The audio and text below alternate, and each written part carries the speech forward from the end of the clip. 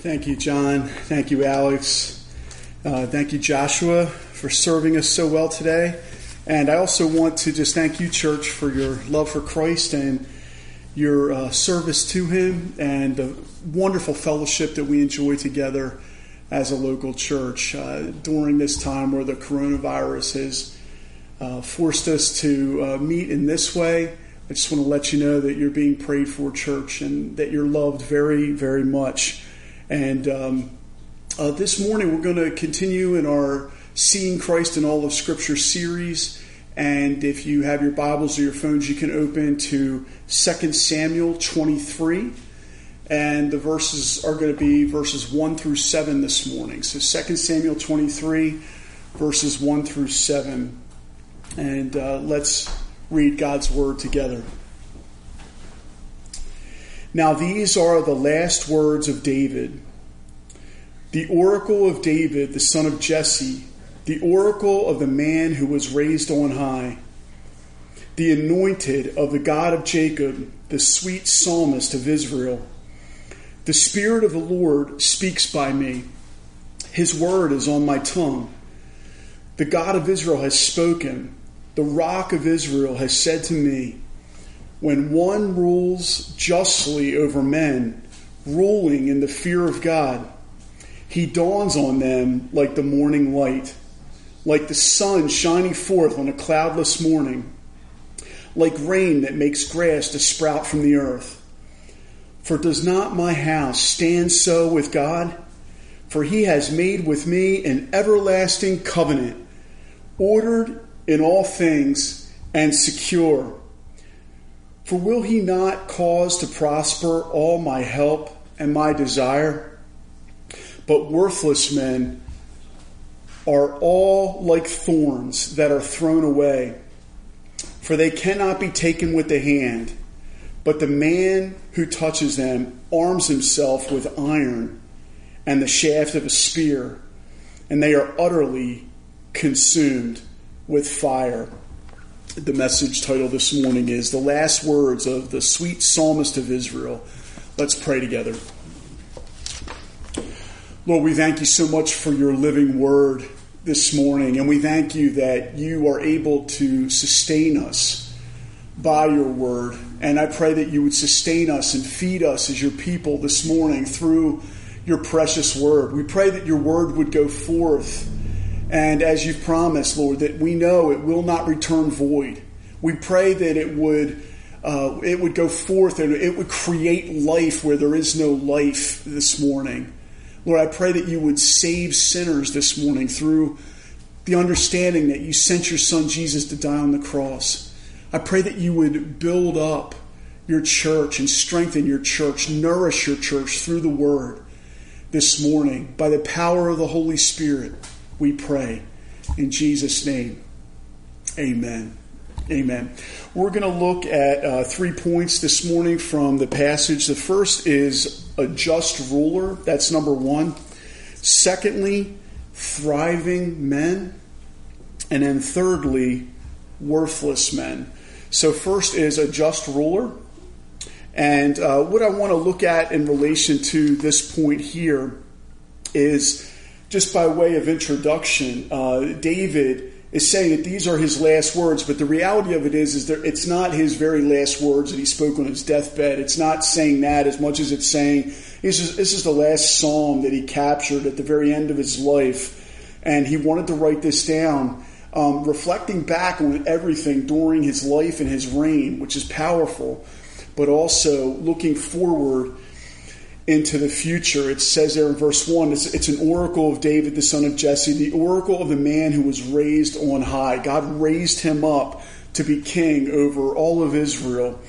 He's the anointed of the God of Jacob.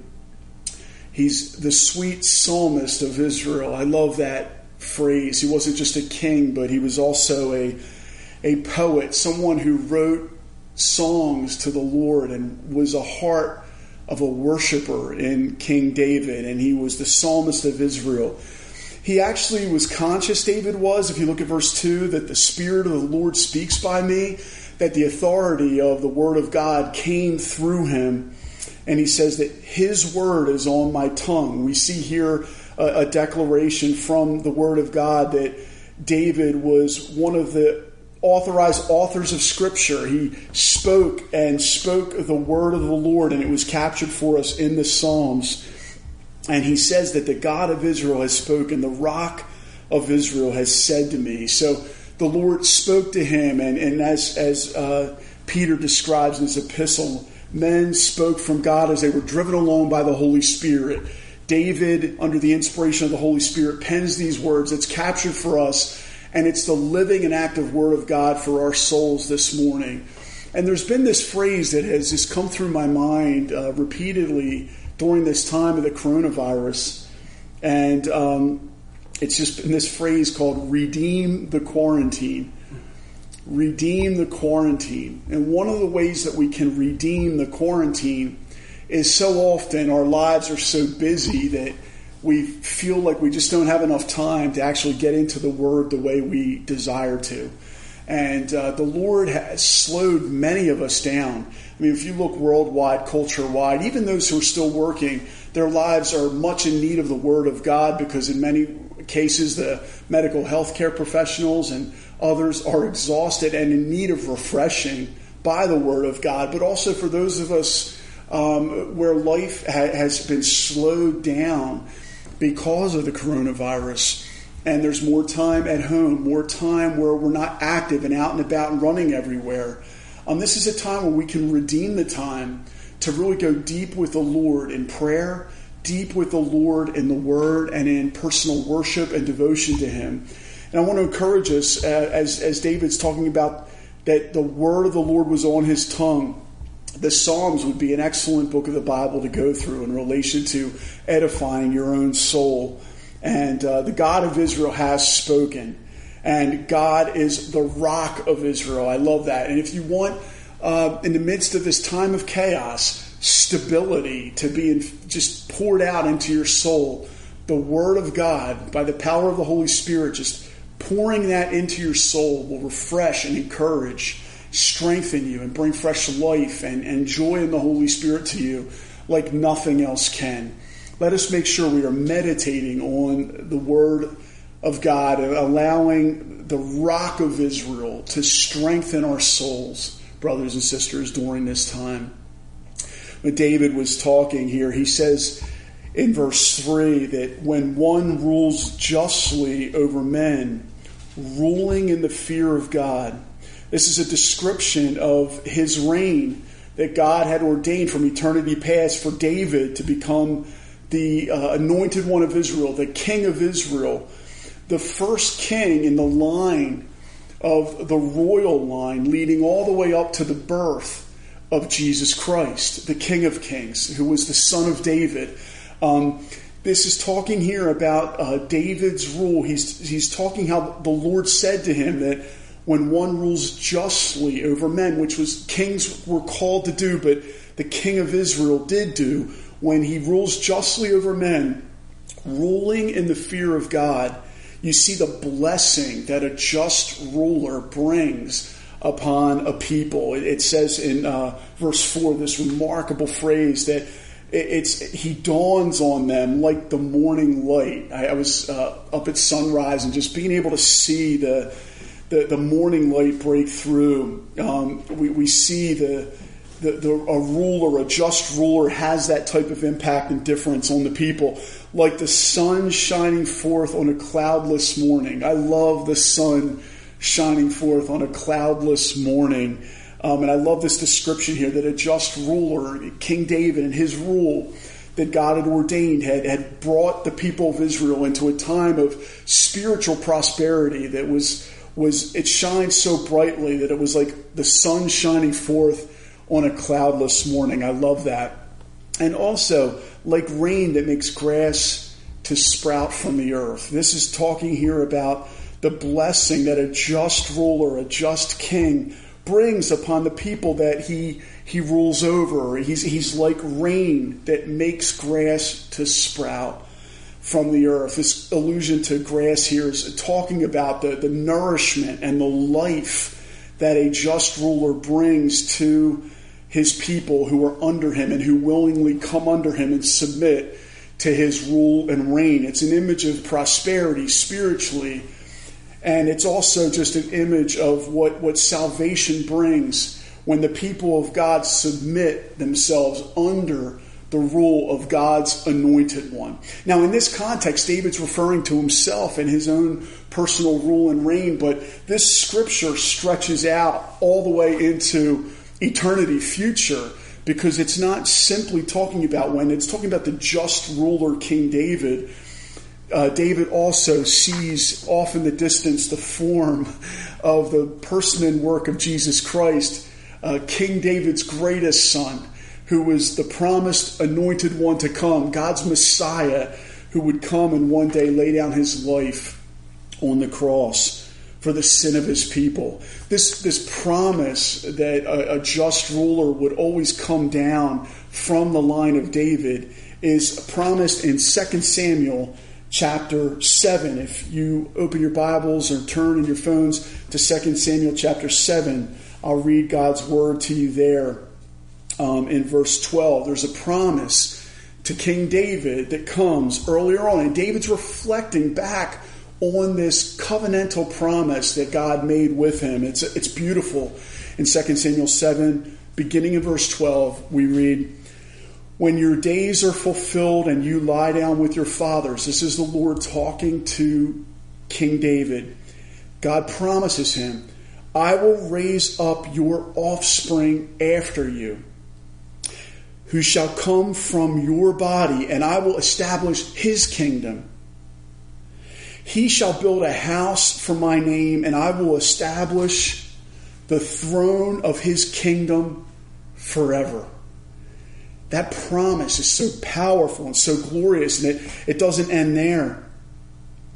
In verse 16, the word says, "And your house, David, and your kingdom shall be made sure forever before me. Your throne shall be established forever." That promise in 2 Samuel chapter 7 is what David had in mind as he is penning these last words now, looking back in reflection upon the word of the Lord coming to him through the prophet Nathan, that covenantal promise that the Lord gave to King David stretches all the way out, not just to the rule of King David, and not just to the rule of Solomon, his son, though it does touch on that, because Solomon was used of the Lord to build the temple of the Lord. But it stretches all the way out to the anointed one's birth, King Jesus, the King of kings and Lord of lords, whose rule and whose reign never ends. Even right now, King Jesus, he died on the cross, he rose again, he ascended, he is seated on the throne right now, beloved.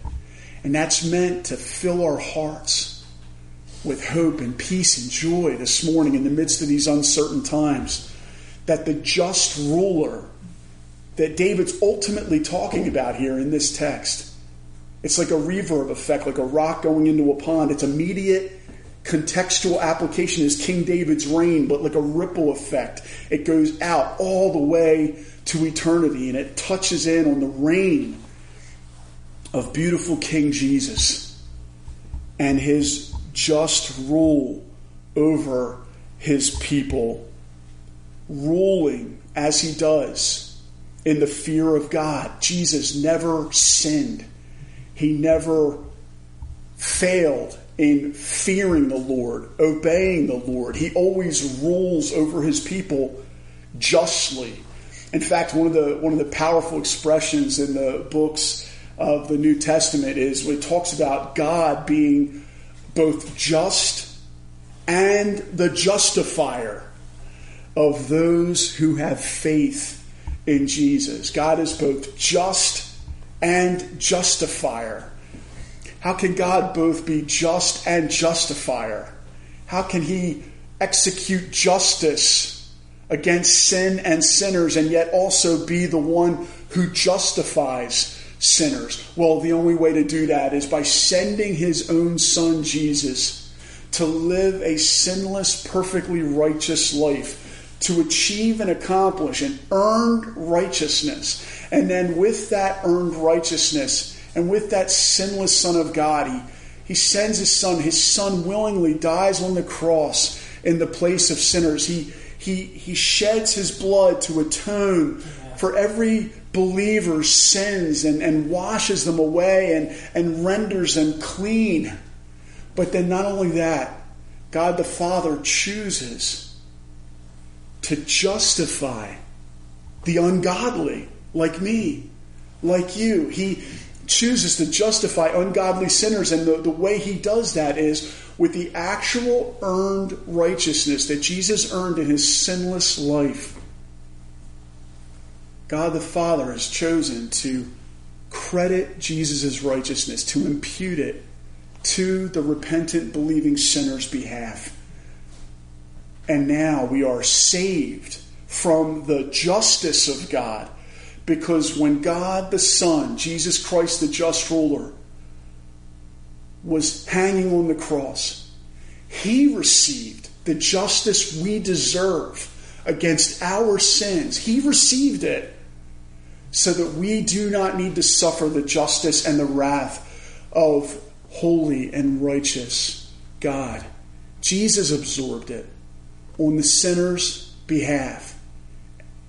And now justice has been satisfied by Jesus, the just ruler. The just ruler took the justice we deserved. And he received the punishment of God as our substitute on the cross, beloved. Never forget the kindness and the mercy of God, that he suffered the justice of God on our behalf. And now God the Father also has chosen to justify, to credit filthy sinners like us with the righteousness that his Son earned, so that we might become the righteousness of God. I was talking with Blake Cooper in church this past week, and we were having fellowship together over the Greek word dikaio in the book of Romans, and how it's a verb form of righteousness. And so we were talking and we were just musing together, and what the Lord did was he righteousnessed us. He righteousnessed us so that now we are declared righteous in God's sight. The just ruler has justified the ungodly. How glorious and how wonderful is that? The Expositor's Bible Commentary says, of these last words of David, we need not understand that they were the last words he ever spoke, but his last song or psalm, his latest vision. And therefore the subject that was most in his mind was in the last period of his life. The psalm recorded in the preceding chapter was an earlier song, and the main drift was the past. Of this latest psalm, the main drift is of the future. The colors of this vision are brighter than those of any other. Aged though the seer was, aged though David was, there is a glory in this his latest vision, unsurpassed in any that went before. The setting sun spreads a luster around us as he sinks under the horizon. Unequally by any he diffused, even when he rode in the heights of the heavens. And that's because he saw Christ afar off, greeted the coming of the Son of God from afar, and received it with joy. And this psalm's actually touching in on the reign, not just of King David in the immediate context, but also of King Jesus, the just ruler, in the extended context of eternity future as well. And now we're going to move to point 2, thriving men. Coming underneath the ruler, the just ruler of King David, and by implication also King Jesus, takes submission on the part of God's people. There is an act that's necessary to come underneath of the rule and the reign of God's anointed one. And that's one of the major burdens that David's got in this Scripture. There's essentially a question of, will you come underneath of the rule and the reign of the sovereign, just ruler of the people of God? Will you submit yourself? Or will you resist his rule and his reign? It's a very charged psalm with eternal implications here. And we see that those who do come underneath of the rule and the reign of King David and also King Jesus, it's described here that, as we looked at in verse 4, he dawns on them like the morning light. And I love the description here of light and the blessing that coming underneath of the just ruler King Jesus brings. He's described in John chapter 8 as the light of the world, who shines down into the darkness of this world. You think of all that's going on in this world right now. You can see mankind at its best, but you also see so much darkness. But only Jesus can shine and break through into that darkness and set people free and bless them temporally, but also eternally, in the way that our souls long for. Christ dawns on them like the morning light and like the sun shining forth on a cloudless morning. What a beautiful description of the reign of the Anointed One, and how bright and how beautiful and how growth producing this kind of light is on men's souls. Men are described here as like grass that sprouts up from the earth. Elsewhere in Scripture as well, we see the expression, all men are like grass. And that's a description of that their glory quickly fades away, that we sprout up for a little while, but then like grass, we quickly pass away. We have our season and our time on this earth, but it's not of long duration compared to God and his eternal rule and reign. We live here for a short time on this earth. But while we're here, in this passage, it's not the brevity of the grass's life that's talked about as it is elsewhere when men are talked about and described as grass. Here, we see grass described as an evidence of God's saving work. Grass that grows up green and grass that grows up that has had the water of the Holy Spirit come upon it, the water of new life and the rebirth of regeneration through faith in Christ. Water coming from Christ, like Jesus promised in John chapter 4 to the woman at the well when he said, I'll give you living water. Christ is the one who ministers refreshing water that waters the earth and causes the grass to sprout up from the earth. Out from deadness comes life. Amen. Men come to life under the rule of the just judge, King Jesus. And there's this combination of David's reign, but Christ's reign being described as light, as rain. And you see the imagery here is that he brings life and salvation and nourishment and growth to his people. Grass is described here in this context as sprouting. It's an image of thriving life that's coming up out from the earth and bringing glory to the rule and the reign of King Jesus. And one of the things that I want to highlight about grass here from this passage is, I was just thinking about this. I love green grass, and I love grass that's thick and lawns that are soft that you can walk on with bare feet. That's one of the things I love about this season in the spring, where you see, in time here, we're going to have to get back to cutting our grass, and there's a downside to that, needing to get out and do all that. But there's a beauty, though, to the smell of cut grass. There's a beauty to the feel of soft green grass on a beautiful lawn, and walking across that and seeing that. There's glory to that. It's an image of life and health. And here it's describing men's souls.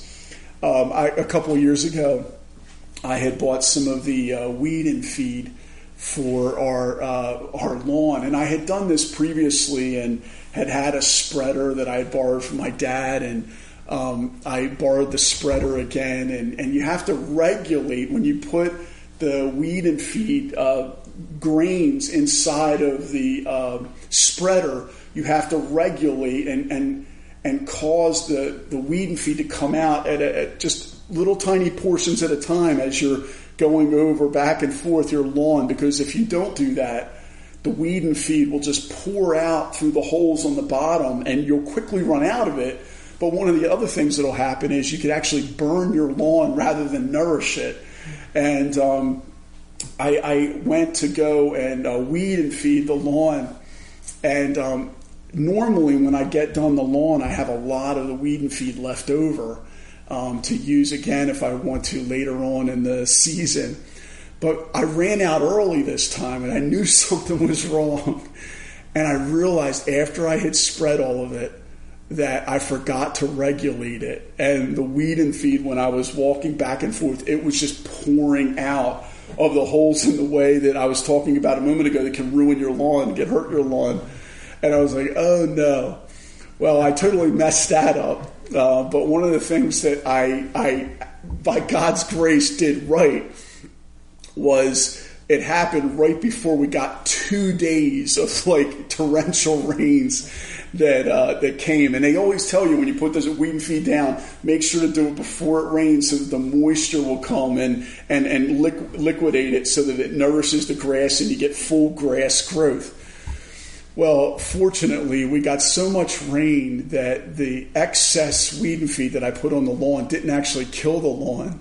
It actually turned our lawn into like the best lawn in the neighborhood for 1 year. Our lawn is never the best lawn in the neighborhood. I don't have time or the inclination to want to tend it in that way. But for that year, because I had put so much excessive weed and feed on the grass by accident, and we had such rains, the grass turned like perfect in about a week, and I ended up having to cut the grass tons that year because of all the growth that came from the summer rains and from the sunlight during the summer months that year. And but it was an enjoyable year while it lasted. And as you walked on our lawn, it felt like one of those lawns like on a football field, where you're walking on the grass. It's soft on your feet. It's an image of just the health and the salvation here when it's describing grass sprouting from the earth. It's describing the beauty of God saving his people and bringing them underneath of his rule and reign. Only through repentance and faith in Jesus can we become like this type of grass that's soft. I want to accent the word soft because here thriving men are soft like the green grass. They're healthy, they're nourished, and there is life eternal described here that coming underneath the rule and reign of King Jesus brings. Matthew Henry, talking about the thriving men, says, in many things David had owned his neglect and wrong conduct to blame, but David comforted himself that the Lord had made with him an everlasting covenant. And we see that, brothers and sisters, where he says that in verse 5, for does not my house stand so with God? For he has made with me an everlasting covenant. That's referring to 2 Samuel 7. Ordered in all things and secure. So you see the order and the security that salvation brings, the rule of King Jesus brings, and the way it causes men to thrive. Matthew Henry goes on to say, by this he principally intended the covenant of mercy and peace, which the Lord made with him as a sinner, who believed in the promised Savior, who embraced the promised blessing, who yielded up himself to the Lord to be his redeemed servant. Believers shall forever enjoy covenant blessings. And God the Father, Son, and Holy Ghost shall be forever glorified in their salvation. Thus, pardon, righteousness, grace, and eternal life are secured as the gift of God through Jesus Christ. I love that expression. Pardon, righteousness, grace, and eternal life are secured through the covenantal promise of God to his people and as a gift of God through Jesus Christ. And of course, we enjoy not only the blessings of the Davidic covenant, but also the new covenant in Christ's blood, where the night before Jesus died, he had his disciples partake of bread, and he said, "This is my body, which is broken for you. And this is my blood, which is shed for you under the new covenant." And brothers and sisters, that shed blood marks the beginning of the new covenant in his blood. And it's Christ's blood that was shed for us that has brought us from spiritual death to spiritual life, which has atoned for our transgressions, satisfied the wrath of God that once was against us. The blood of the new covenant of Christ. For us as believers in Christ, it's like David said here, it's an everlasting covenant. It has secured God's steadfast love for us forever. We never have to be fearful, even in these uncertain times, of God's love ever being taken away from us. People can be afraid of all kinds of things being taken away from them during this season. But one thing is secure, brothers and sisters. God's love for us can never be taken away because it's been secured for us through the bond of eternal covenant. And David said, "He has made with me an everlasting covenant." And it reminded him that everything is ordered and all things are secure because of what God has done. This is the blessing that comes from a just ruler, thriving men and women, saved souls are the result. However, David doesn't just stop there. He talks about the other side of it as well. There are two types of people. There are those who are saved and there's those who are not saved. And David does not omit the second group here. He actually says in verse 6, "But worthless men are all like thorns that are thrown away, for they cannot be taken with the hand. But the man who touches them arms himself with iron and the shafts of a spear, and they are utterly consumed with fire." This is the third point. And the third point is worthless men. We think worthless. Well, of course, every man and woman has worth in the eyes of God. Having been created in the image of God, we have worth and value. But what this is talking about here is when someone rejects the reign of the just ruler, King Jesus, they render themselves completely worthless in terms of being able to bear eternal fruit for the glory of Christ's name. We see the contrast there in 5b where it says, "Will he not cause to prosper all my help and my desire?" God's people are a help. God's people are a blessing. And there's thriving and there's fruitfulness and there's growth that takes place in the life of God's people who are soft-hearted like green grass that grows and who thrive under the rule of the just ruler, King David, and also King Jesus. But worthless men will not submit themselves to the rule of the King of Kings. David encountered it in his time, and even to our day today, there are those who will not repent of their sin. There are those who will not submit themselves under the rule of King Jesus. There are those who will not say they're sorry to God for their sin. I want to urge every one of you in the hearing of this message to, while there's still time, submit yourself under the rule of the King of Kings. Those who do not submit themselves under the rule of King Jesus render themselves worthless. And it's actually, the men here are described as thorns. And I want to highlight that thorns are hard in compared to the softness of the green grass. The thorns represent sharp, cutting, hurting, pain, hardness of heart, and all that happens that is bad as a result of the fall. The fall is symbolized by the thorn. And here we see that King David is talking about that worthless men who will not submit to the reign of the Anointed One are worthless and are like thorns. They are hard-hearted. They are sharp and cutting. There's a description of the chaos of the fall, and they need to be subjected with iron and shaft of spear. This is a description of what sin does to our lives. It brings chaos into our life and destruction in its wake. And in the end, we see in the last phrase in verse 7, they are utterly consumed with fire. There will be judgment upon unbelievers who reject Christ. Their lives will be a catalog, even as they try their best to live their life. Because they're not living their life under the rule of King Jesus, their life doesn't bring glory to Christ. And they won't repent. They will not say they're sorry to God for their sin.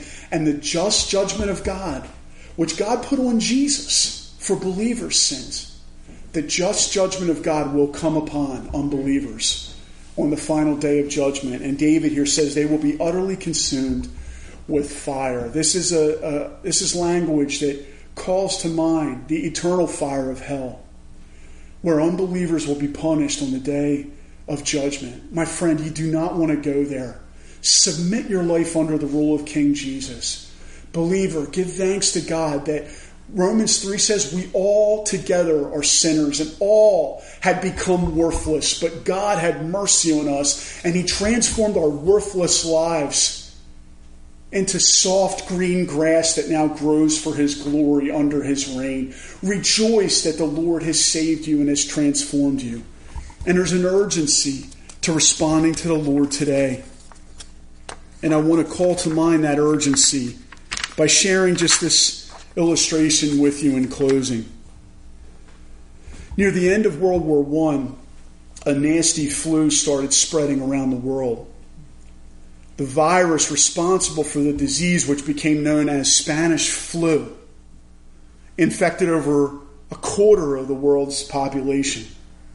With an estimated death toll of between 50 million and 100 million, it was one of the deadliest pandemics in human history. In the midst of this pandemic, during September 1918, cities around the U.S. were planning parades to promote Liberty Bonds being sold to help pay for the war effort in Europe.